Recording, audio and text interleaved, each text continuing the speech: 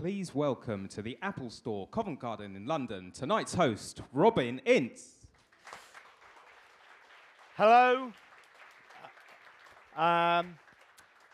This is a very exciting evening. I'm really excited to be introducing a man I've met on two other wonderful and exciting occasions. You will know much about him already. You will know that he is a great actor. He's a great explorer. His credits: Z Cars, I, Claudius, Cats. The first time that I ever did any show with Brian Blessed, there was Brian Blessed and Brian Cox on together, which is two Brians, but with very different vocal delivery.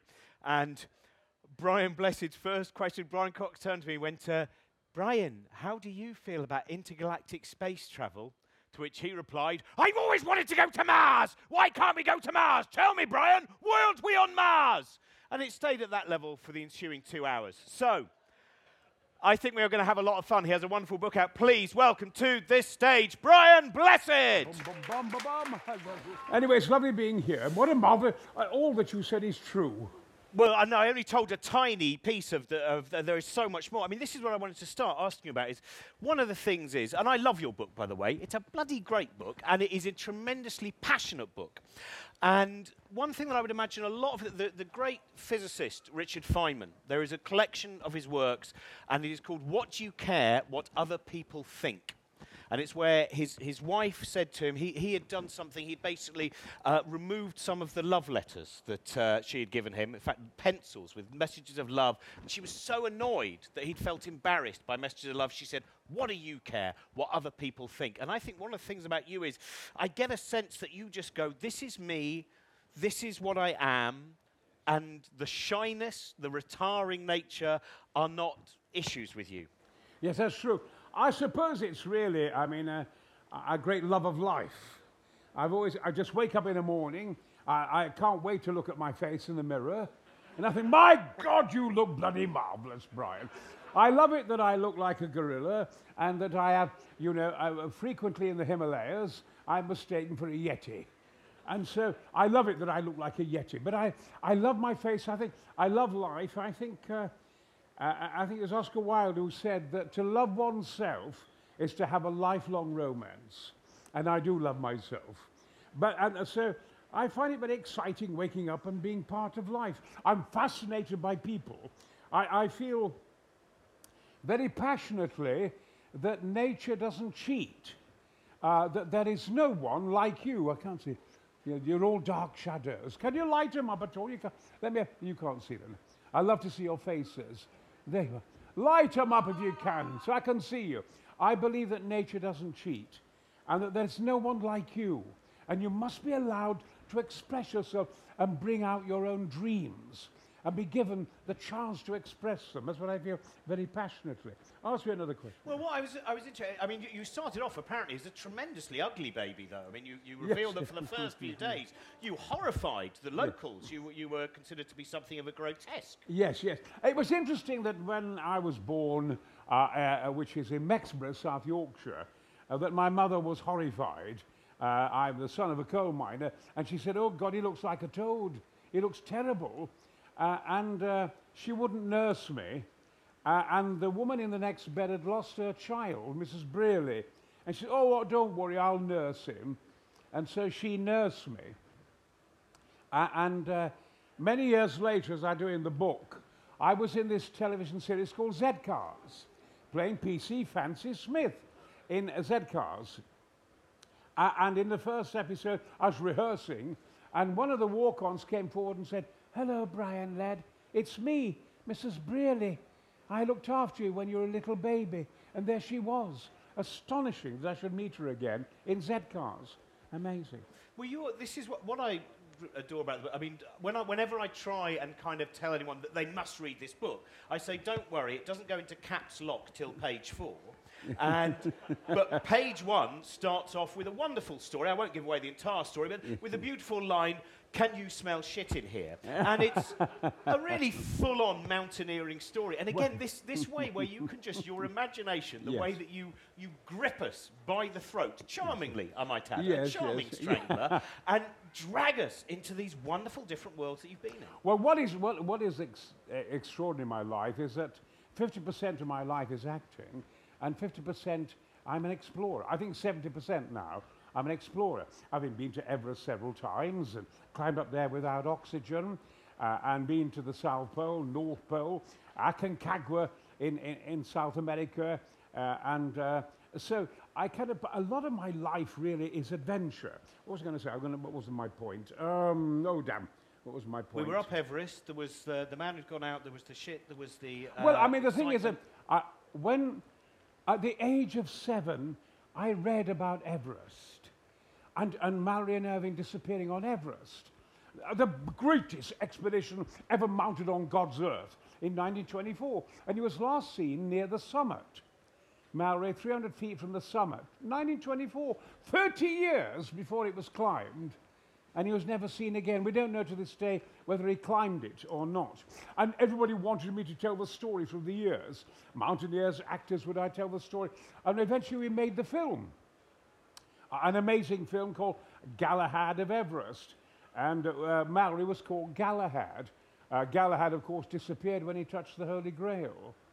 And so that's why he was called Galahad.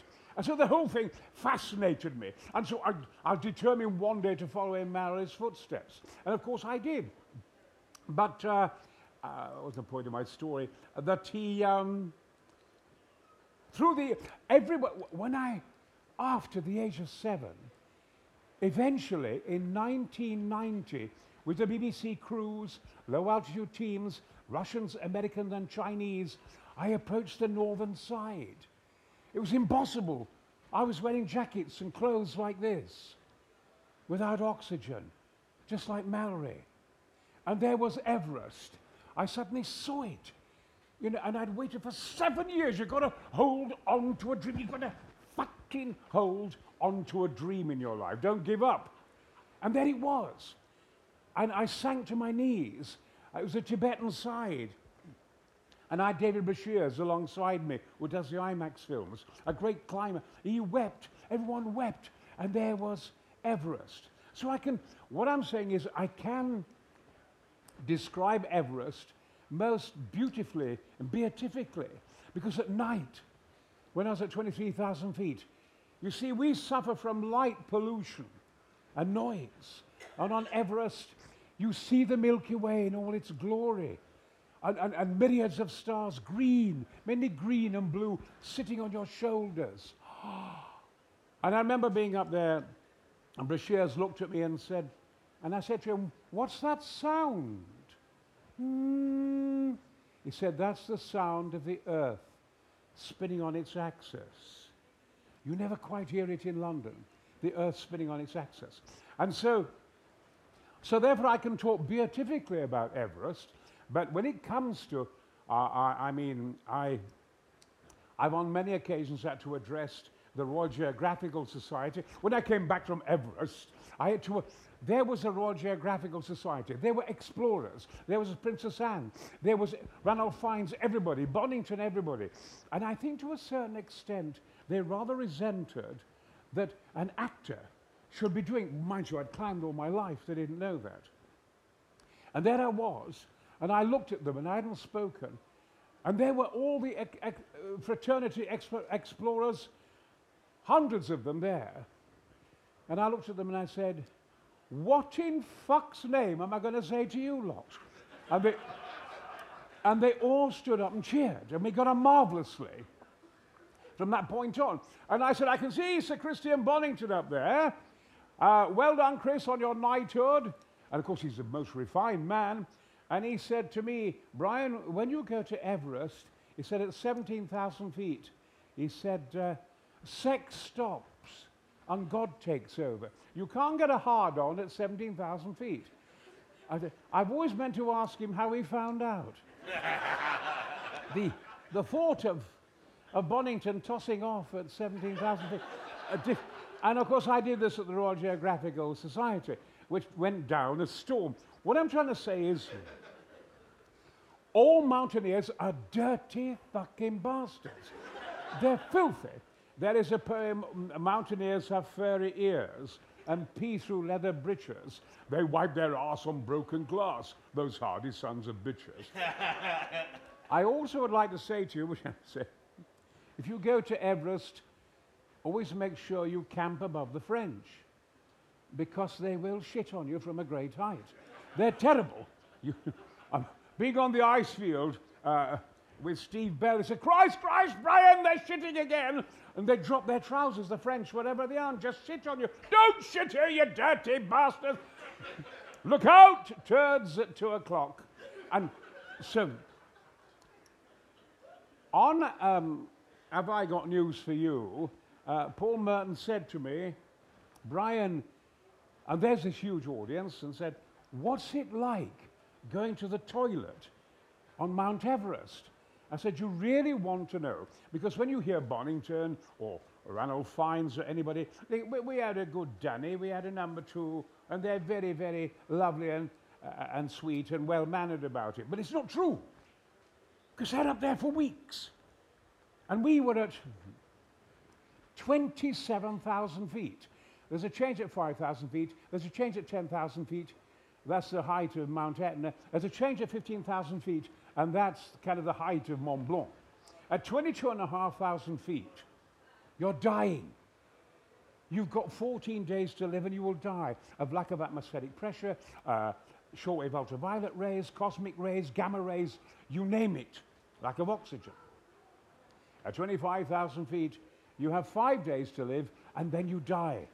At 28,000 feet, where I was, in my 70th year, I was at 28,000 feet, and you've got 1 day to live, and then you die, for the same reasons. And so, but at 27,000 feet, there were 4 of us in a 2-man tent. There's Everest, there's Lhotse, 67 miles across, the Khumbu Icefall that kills everybody. We've gone up there.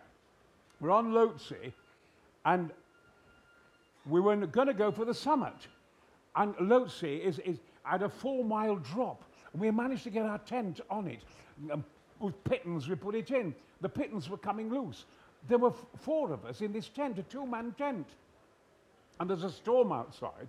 And suddenly David Empleman Adams said, I've got to have a shit. Now, I'm talking now about being atavistic on Everest. And mine was the only brain that was working. I have this gift for altitude. I said, you can't have a shit. Just shit yourself. He said, oh, I can't, Brian. I can't. I'm a gentleman. It'll be dust in an hour, because at altitude, the shit will turn to dust. But he wouldn't do it. He wouldn't shit himself. So I said, all right, come on.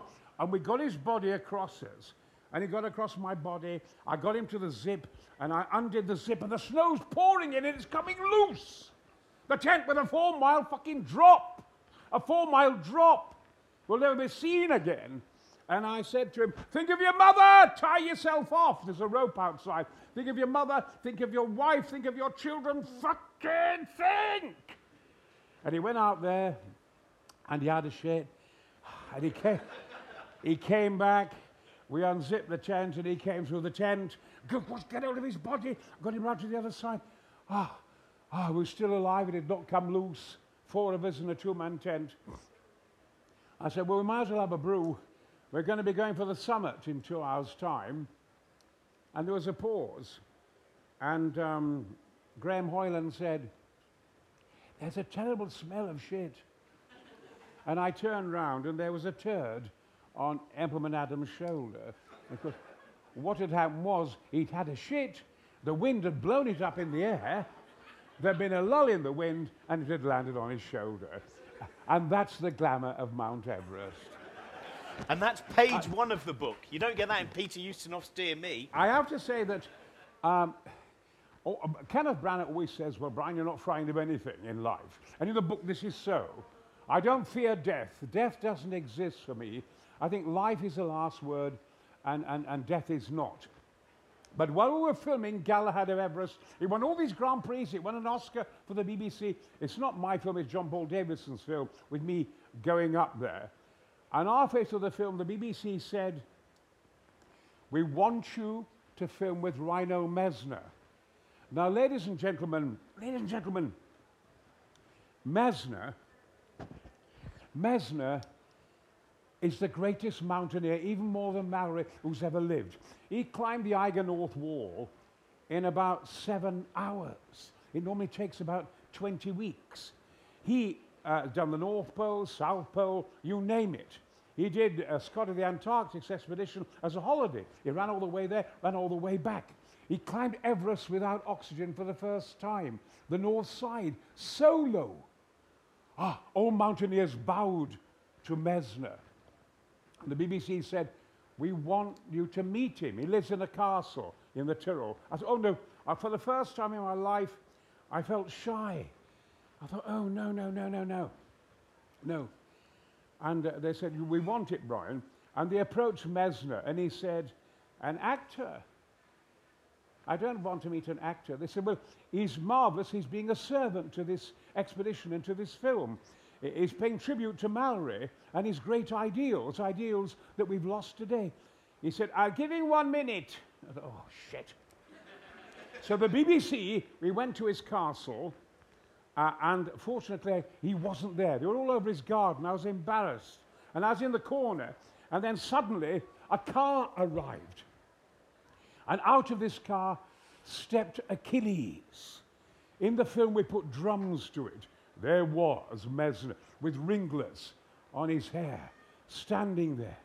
And we put drums to it, boom, boom, boom, boom. And I went, Rhino's here! And he turned round, and he looked at me, and he strode over, and he took me by the shoulders, and he looked into my face, and he said, you can stay all day. You're as fucking mad as I am.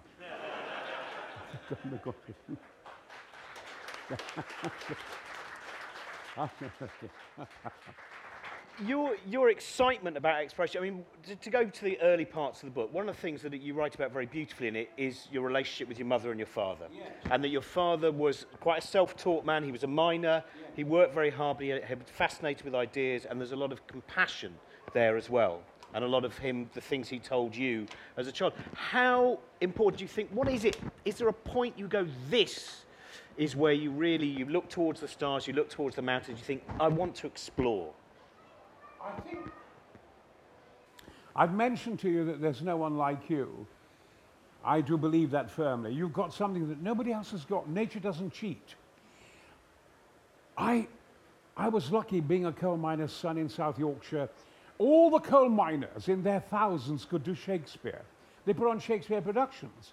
They put on opera. They put on musicals. The whole of South Yorkshire was full of miners who could recite Shakespeare. They were absolutely brilliant. My father could recite the whole of Julius Caesar, Cassius, and so forth. Patrick Stewart, who was nearby, 3 or 4 years younger than me, would come and listen to my father do Shakespeare and be absolutely fascinated. They could all do it. So it was inspirational. You must understand these were great days. I mean, they were the war years. We had the wooden radios. We had Saturday Night Theatre. We had The Lost World and The War of the Worlds. And nearby was the railway station where we lived, and the Mallard came through. I mean, trains today are not trains. They're just fucking electric buses. But this was the Mallard. With its Bugatti front like a blue Moby Dick, and the Red Dragon of Wales, and Cock of the North of Scotland. Big steam trains. So exciting times. My father, he moved 17 tons a day underground. They talk such shit about coal mining, you know. In South Yorkshire and Yorkshire, when you were sitting there, millions of tunnels underneath. Down there are shop firers, main gate rippers, coal hewers, all kinds of people are down there bringing the coal up. You know, so one vibrated with kind of the human soul that the coal miners brought to the area. But my father also played for Yorkshire at cricket, opening fast bowler. He taught Fred Truman. Fred Truman was England's probably greatest fast bowler ever, Truman. And my father taught him his cutters, how to bowl his cutters. And to bowl against the seam, my father taught him to bowl against the seam, against the Australians, and to lift it up into their faces. If you bowl against the seam, it'll go straight into their faces. You can always say sorry afterwards. So my father was a kind of great cricketer and a great hero of mine, but they all could do Shakespeare.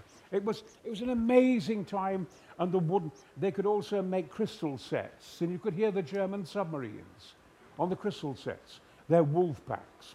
I'm very proud, really, that about Britain at the time, we had 2 Poles living in our house, and we had 2 Russians, and they were pilots, and they were flying Hurricanes and Spitfires. And so, we won the Battle of Britain against great odds, as you know. But we also won the sea battle and sank the Bismarck. We destroyed all their wolf packs, the German wolf packs, and we beat them on land with the 8th Army, with Montgomery defeating Rommel in the desert. So very heroic times I was brought up in. But a point that I think you're leading to here, Robbie, is that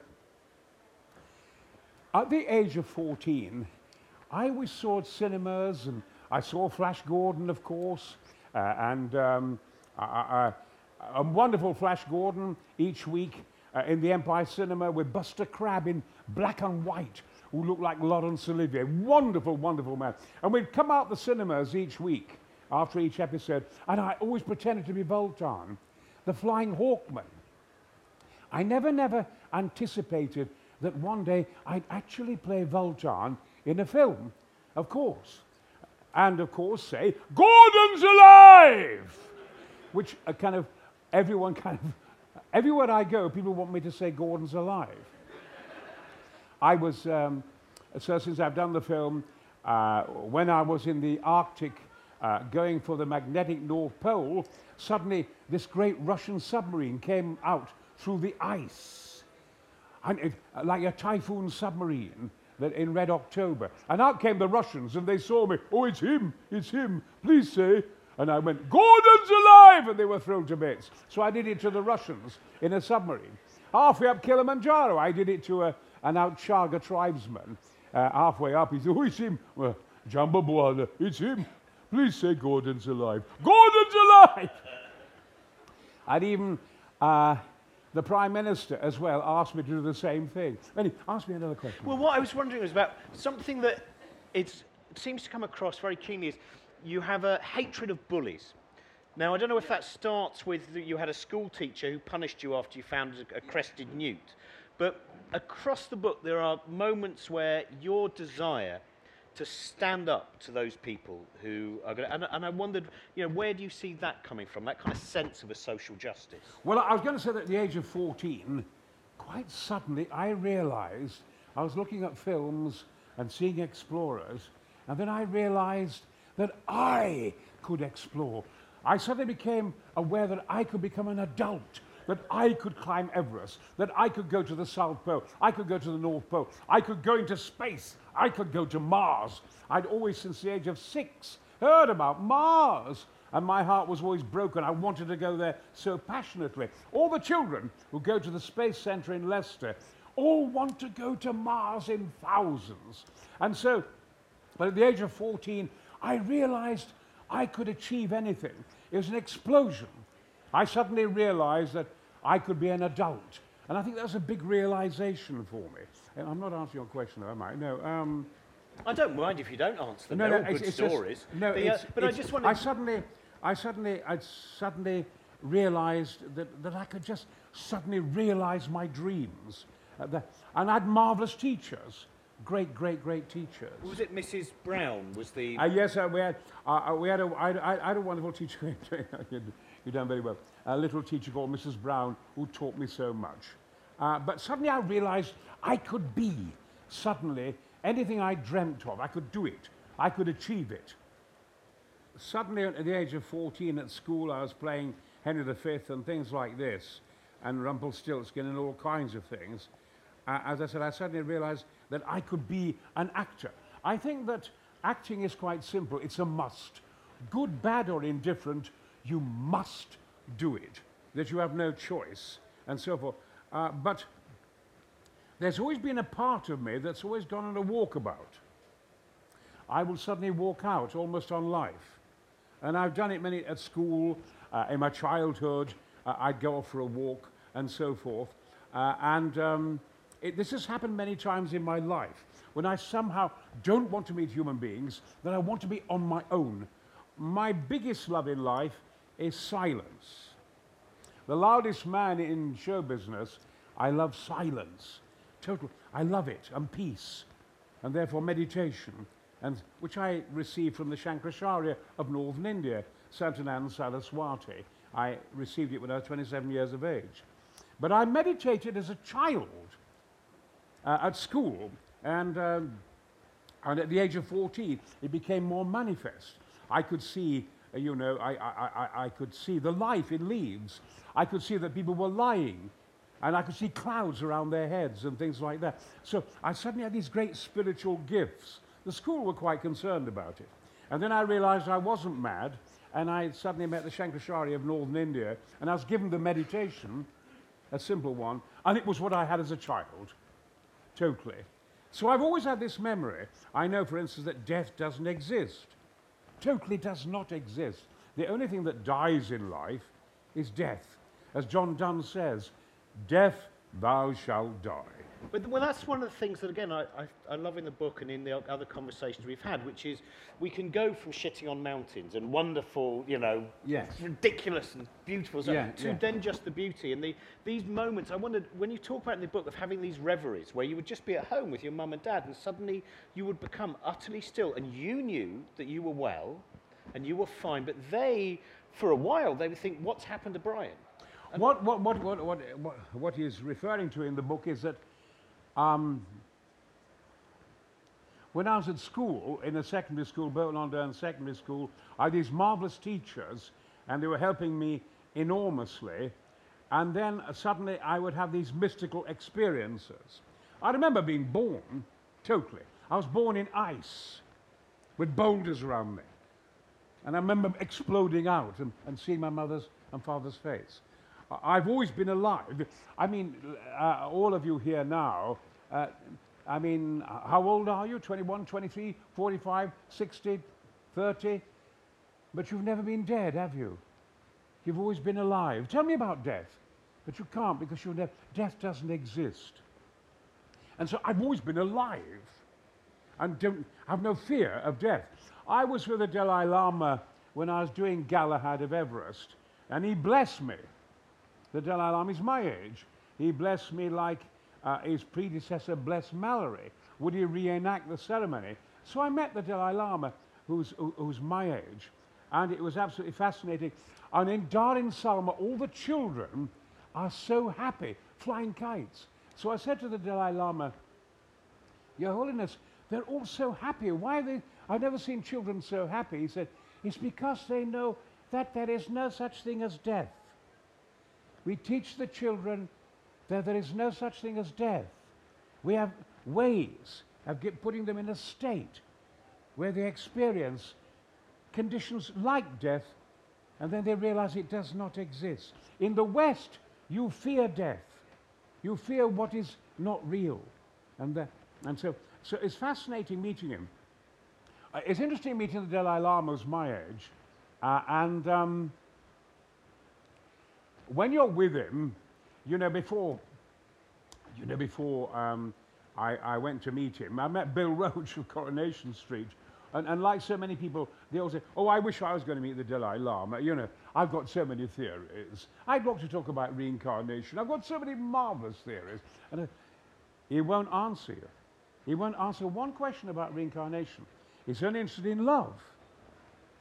Anyway, when you're with the Dalai Lama, if you ever get with him, you find that you are totally honest. In life we lie. We lie in silence.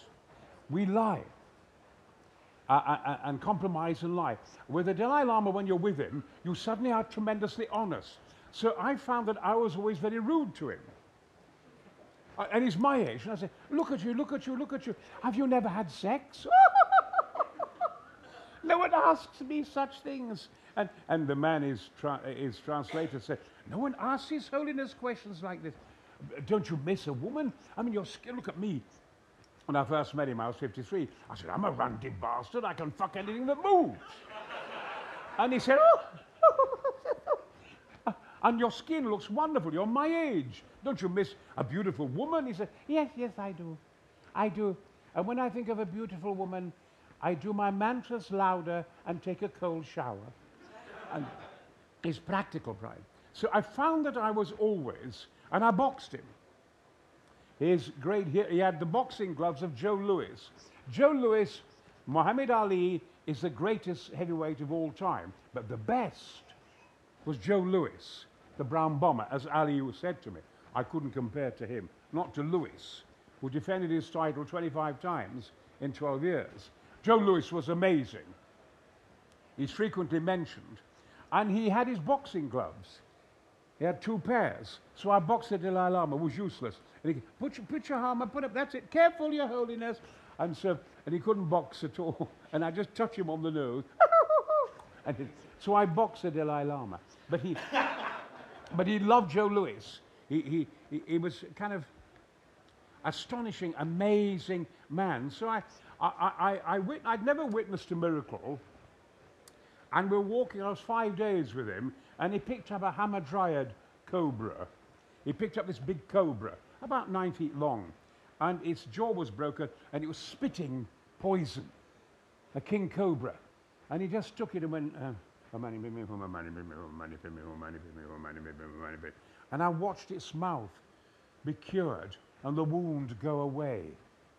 And he just put it down. He's not in pain now, he's all right. I don't think the Archbishop of Canterbury could have done that.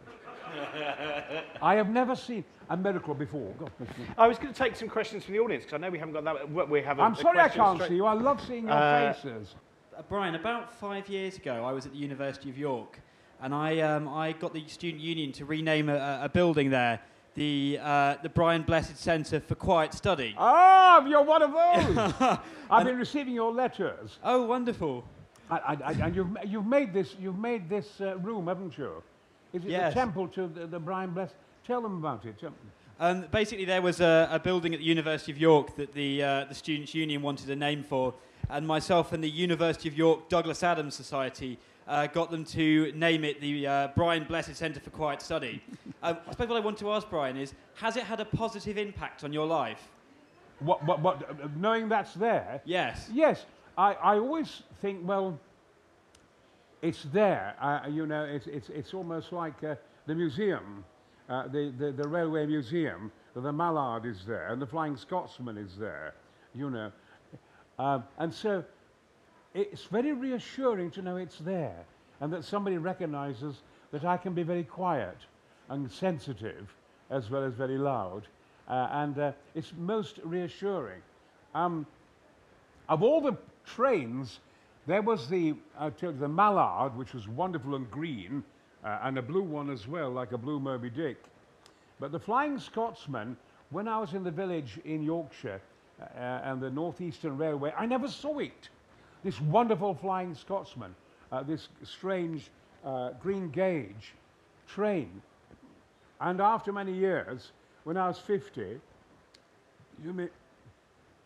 a man phoned me up and said, "We have a surprise for you." And this is in London. And they said, "Please trust us." And they took me in a car to Hounslow. And they took me into a field with the car, and they opened up this great big shed, great big building, and the doors came wide open, and there was, at last, the Flying Scotsman. It was in this shed.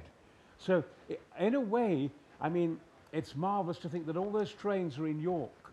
The museums there are wonderful, and York is very dear to my heart. And more so because of this quiet room, which has absolutely intrigued me. Another question, ladies and gentlemen. Yes, in the front there, that gentleman in the front. Hi there, Brian. Yes. Just like to firstly, congratulate you for all the work you do for animal charities. And secondly, has there ever been a moment where you've been truly lost for words? It's an incredible. I've never been asked that question. I've been lost for words.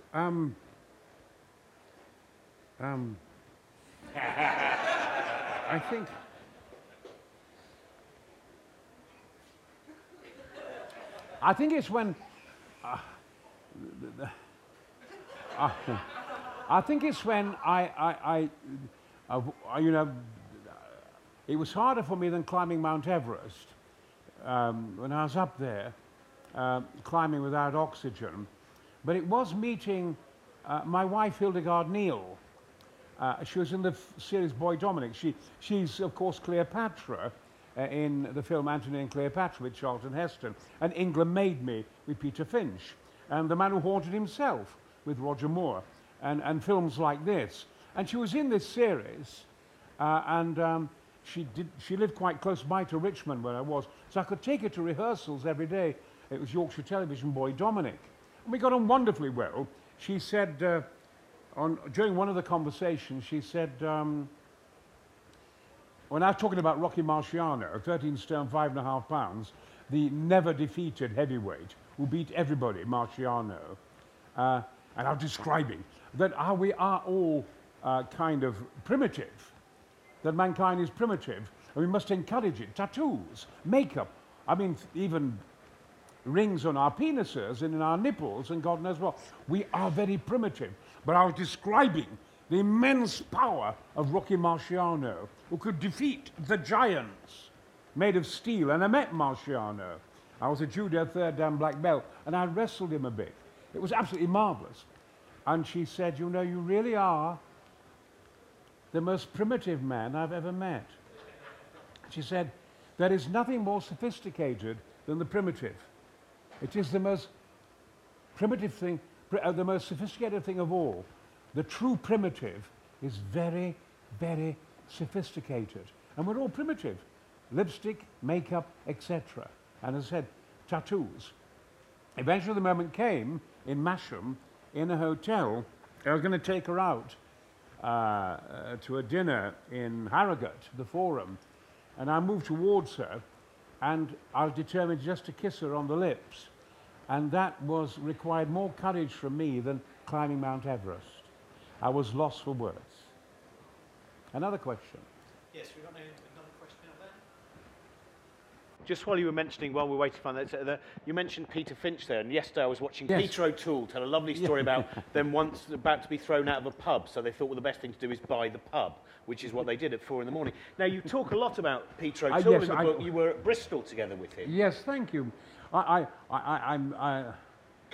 sound a bit serious this evening, ladies and gentlemen. No, it's what I'm receiving from you. There's gravitas amongst you. And I'm not quite seeing you because of this kind of light on my damaged eye at the moment. So, by the way, if you ever give a speech, always make sure you've got good sound and that the lights don't blind you, because you can forget your mother's name, which is interesting, isn't it? But whenever you give a speech. And wet your lips. We feel nerves in the throat and the lips. Many a person at the Royal Shakespeare Company, they've had to abandon a production while they've managed to stop the person's tongue sticking to their lips on a first night. Anyway, what was I? I was going to... Anyway, of course, Patrick Stewart and I were working class boys. He was the son of a milkman, and me the son of a coal miner, etc. And Judi Dench was only around the corner, similar background, Judy. All in South Yorkshire, very, very talented, wonderful people. And the impossible happened. Patrick Stewart and I, we applied for a scholarship. It was unheard of, secondary school boys. And we got a scholarship to the Bristol Vic Theatre School. In Wakefield, you see, it doesn't matter how brilliant you are, how talented you are, we all need help. We need good Samaritans. We need some teachers. We need people to help us. And Patrick and I had enormous help. We had huge Yorkshire accents, which we had to lose, but keep our Yorkshire expression, which I have now. The accent's gone, but the expression is there, and so forth, to be natural. So we won a scholarship to Bristol. Unheard of. We went to the Bristol Vic Theatre School. So I had to work very hard for my technique, and so did Patrick as well, and many other people. And in Bristol, you had the University Drama Department, you had the Bristol Vic Theatre School, and you had the Bristol Vic Theatre Company. And you weren't allowed to mix with the company by the school. And they were top professionals. And the leading man was Peter O'Toole. I have never seen acting like that in my life as in Bristol from O'Toole. I mean, his Hamlet long before he came to London, was devastating. His Shylock was 8 feet tall. And when he fell in the court scene, it was just like the kind of Statue of Liberty falling. In Jimmy Porter, in Look Back in Anger, amazing, great quality of tragedy and comedy, and so forth. And I was in a school production, House of Regrets, playing a Russian admiral, white hair and a white beard. And O'Toole was in the audience, and you couldn't talk to them, you see. And he came backstage and he said, "Hello, Brian, isn't it?" I said, "Yes, I'm Pete. I'm Peter O'Toole." He said, "Yeah." He said, "You work from strength. I work from fragility. Tonight, you worked from fragility." And it was marvelous. National Service? I said, "Yeah, parachute regiment." Rough bastards, the para. They attacked the Irish. I didn't. What were you? He said, National Service in the Navy. Is that a problem? And from that day on, we had this competitive nature, physical at times, and so forth. And I did mix with him. And we got on like a house on fire. And once we were running in Bristol from Lee Woods across the suspension bridge into Clifton. And it was 3 o'clock in the morning, and we bumped into Professor Josephs and Professor Murray. And they'd been to see Sir John Gielgud in The Ages of Man. And they were crying their eyes out. And just weeping and weeping and weeping. And they said, "Oh, he's wonderful. He has such a phenomenal grasp of the verse. It's amazing. You've never heard anyone speak Shakespeare like that. You must go and see him, boys. You must go and see him. You must go and see him." And they walked off. And O'Toole looked at me and said, "It's amazing," he said. I mean, they're so enamored with Sir John Gielgud that they fail to realize that you and I are both bollock naked. And O'Toole and I had that kind of relationship over the years. I would say I have never known an actor. O'Toole gets shit press. I can't stand fucking actors' books because they lie so much. And they're full of bullshit, kind of pretentious rubbish. You know, they say, "I met my very good friend Gene Simmons, and I met my very good friend James Mason. I met Harrison Ford and Pierce Brosnan the other day. It was so, we went out for tea together." Fuck off! Shut up! But they don't get into it. And so there's been a lot of crap talked about O'Toole. So I go into a great deal of detail, which I can't now. And 50 years friendship I had with him. I've never known an actor be so kind, so generous, and so perceptive about acting. And I've never known an actor be so evil, shitty, and awful. He's the most awful fucking human being I'd ever met in my life. He could be vicious and cruel and a dangerous fighter. He had big, thick veins. He could fight, and so forth. So I was always having to control him. I didn't work with him much when I met him in films, but I had to control him from violence many, many times. He threatened people with death. He was terrified. But yet he had this perception. But if he had a drink, I mean, Oliver Reed, if he had a drink, he had a drink. He was just a roughhouse. Bugger all. Richard Harris the same. But O'Toole came, he was the creature from the Black Lagoon. He came from hell. And he was formidable. But we got on absolutely marvelously. And the story develops with him. Man of La Mancha. I do the film with him, me playing the villain. And we met in that again. And Country Dance and films like that. I'd meet him and so forth. And then eventually I was in Macbeth. I was Banquo. Prior to the production, he rang up. I said, I never considered him my friend. He said, "You are my greatest friend." I've never considered him my greatest friend, and so forth.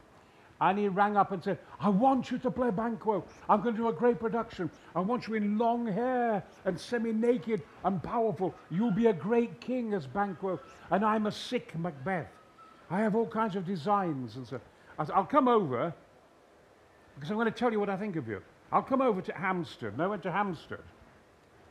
And I got to Hampstead, and it's a long story, but I said, I've come here to tell you off. I said, actors have to work so hard to develop their voices, their bodies. Let me explain. Richard Briers said, Brian, are you not on our side anymore as an actor? You're always doing expeditions, and you're loving that and praising that. Would you, before I die, say something lovely about actors, Brian? So I have to say that I feel that acting is the most difficult and courageous of all arts. And you may disagree. In opera, you can say, well, I've got a sore throat, I've got a cold. In ballet, oh, I just pulled a tendon, I don't feel so good. In acting, your voice, your face, eyes, nose, mind, imagination, heart, soul is judged. And 90% of the time, you're shot down. And you have to have the courage to go on stage another night or put a foot in front of you, in front of a camera. It requires immense courage. So I went to see O'Toole. I've come to see you, Peter, because I've read in the press how awful you've been to certain actors. As I said, he's the greatest actor at his best than I've ever seen. More than Olivier, more than any Redgrave, more than anybody. Amazing. And I went to his house in Hampstead and I said, I've come here to fucking tell you off because you shit on your fellow actors. It's awful. You shit on your talent. People have to work so hard on their voices. They have to work hard on their bodies. You can dance. You can do anything. Your voice is voices within voices. It's so magical that you've got this great fucking gift. And I threw him all over the fucking flat. I threw him over the carpets. I threw him over the sofa, pinned him, held him, smashed him everywhere. Oh, I love you. I love you. You're the only person who faces me. You're the only person who faces me. And I got home after roughing him up very badly. And my wife said, good God, what have you done? I've had Peter O'Toole on the phone. He says you've been beating him up. I said, fuck him, I don't give a toss. Anyway. You do delightfully describe him as Lord Byron with a knuckle duster. That's I think we've almost run out of time already. I have to say that I have never, ever heard write-ups or read write-ups like he had as Macbeth. You have to understand, he was Lawrence of Arabia. He was fantastic in the ruling class. You should see him in some of his films. Astonishing performances. Out of this world. And they hated his Macbeth. It's a long story, you have to read the book. I itemized every page about Macbeth, and when I eventually did it with him. At the end, the critics murdered him. He was on the stock market. Writers, Macbeth, the stock market in America. When he failed, O'Toole. And then I came back one night, and they'd come in again, the critics. And there was O'Toole in my dressing room. And he was on his knees. And he was weeping. Have you seen what they've written about me? And I said, I think you're dying. I think you're going to die, Peter. I'm sure you're going to die. Come here. And I took him and I rocked him. It's all right. And I kissed him, and I kissed him on the lips, and I kissed his eyes, and I stroked him. I said, I'm going to tell the audience to go home. You mustn't go on tonight. Oh, no. I sat him on the sofa, laid him out, and I went down the corridor, and he came after me on all fours. Don't, Brian, I'll go on. I can still go on. And he went on that night. It lasted 6 hours. And when I died as banker, I stayed on the stage just to hold him all the time, because I thought he was going to die any minute. He didn't die. He completed the run, and he had an Indian summer of a career. I have seen people die. I won't go into that now, in jungles. I've seen people die on mountains. I have never seen courage like that.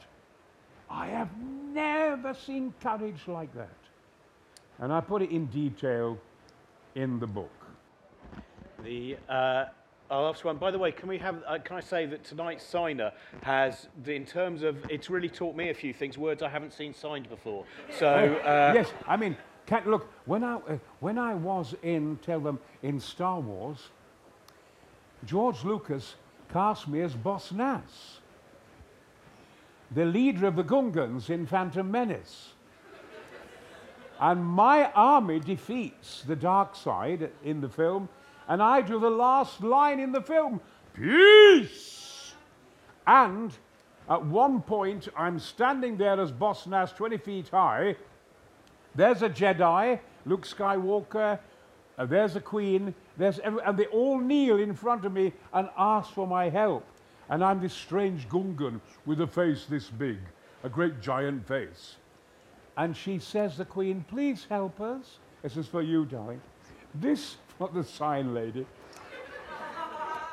Please help us, Boss Nass. Please help us against the dark side. And I went.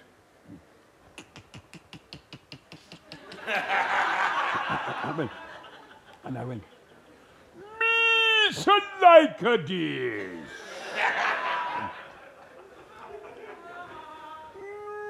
Maybe we can be friends.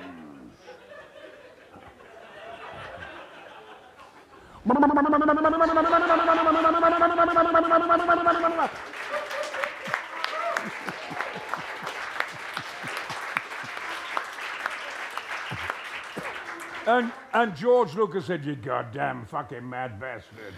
That's exactly what I wanted. Did you say fucking mad bastard? Oh! I don't know where to put my face. Yeah. Well, that's all. I prepared by having 7 questions. That was too many, it turned out. You can ask one Oh, more. we've got one more. Can we take one more question from the Yes, audience? please. Yes. Can we have that? Wait a moment, just while the microphone gets to. Yep, I think the microphone's just behind you. Thank you. My question is, in case you can't see me, I'm dressed as Princess Aura. Your experience of Flash Gordon, which has stood the test of time, what's your overriding memory of such a glorious film? Well, I have to say that of all the films I've done, Flash Gordon, they're going to have a new opening night, at BAFTA in November, and a red carpet. So it's been revitalized, been brought back again, because it is such a kind of cult movie. I think Flash Gordon is wonderful because it mustn't be criticized, because I think it has this wonderful comic quality, comic strip quality. It's amazing in style.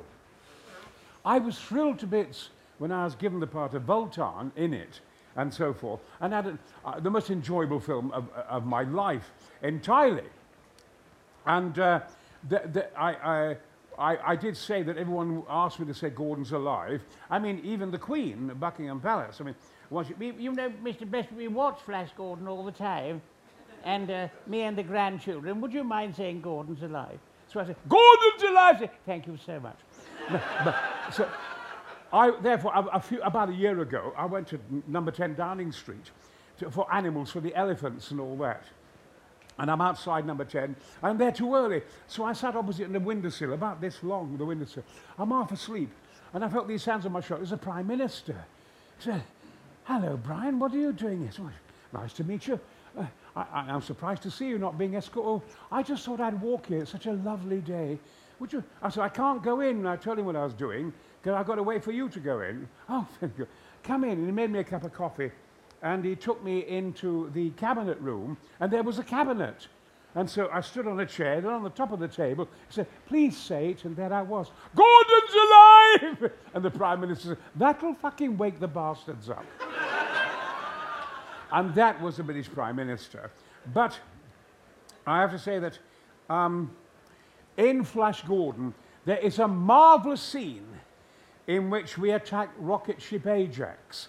And, you know, you see films like Superman and Batman. There's 1 or 2 or 3 men flying, maybe 1, that's all. But there were 4,500 people flying in the scene, my Hawkmen, all flying. And it took weeks, days to get it together. The dynamite, the special effects, the rocket, the monsters, we coming in to attack. And it took ages. And I had this big bazooka. Of course, it's made of cardboard. And they said, right, Brian, are we ready? Yeah, here we go. And so I just said, well, who wants to live forever? Follow me, Flash! Squadron 40, dive! And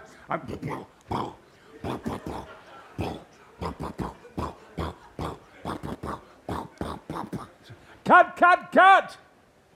Brian, we put in the special effects. I've never felt such a tit in all my life. Can you get that? We will. There's a lovely when talking about your the training that was to lose your Yorkshire accent, Yes, in which yes, the person training you said, "Don't worry, Brian, you will never become artificial." I think you've made sure that you've never achieved that. Thank you very much, It's a pleasure. Brian Blessed. It's a pleasure! Nice to be here.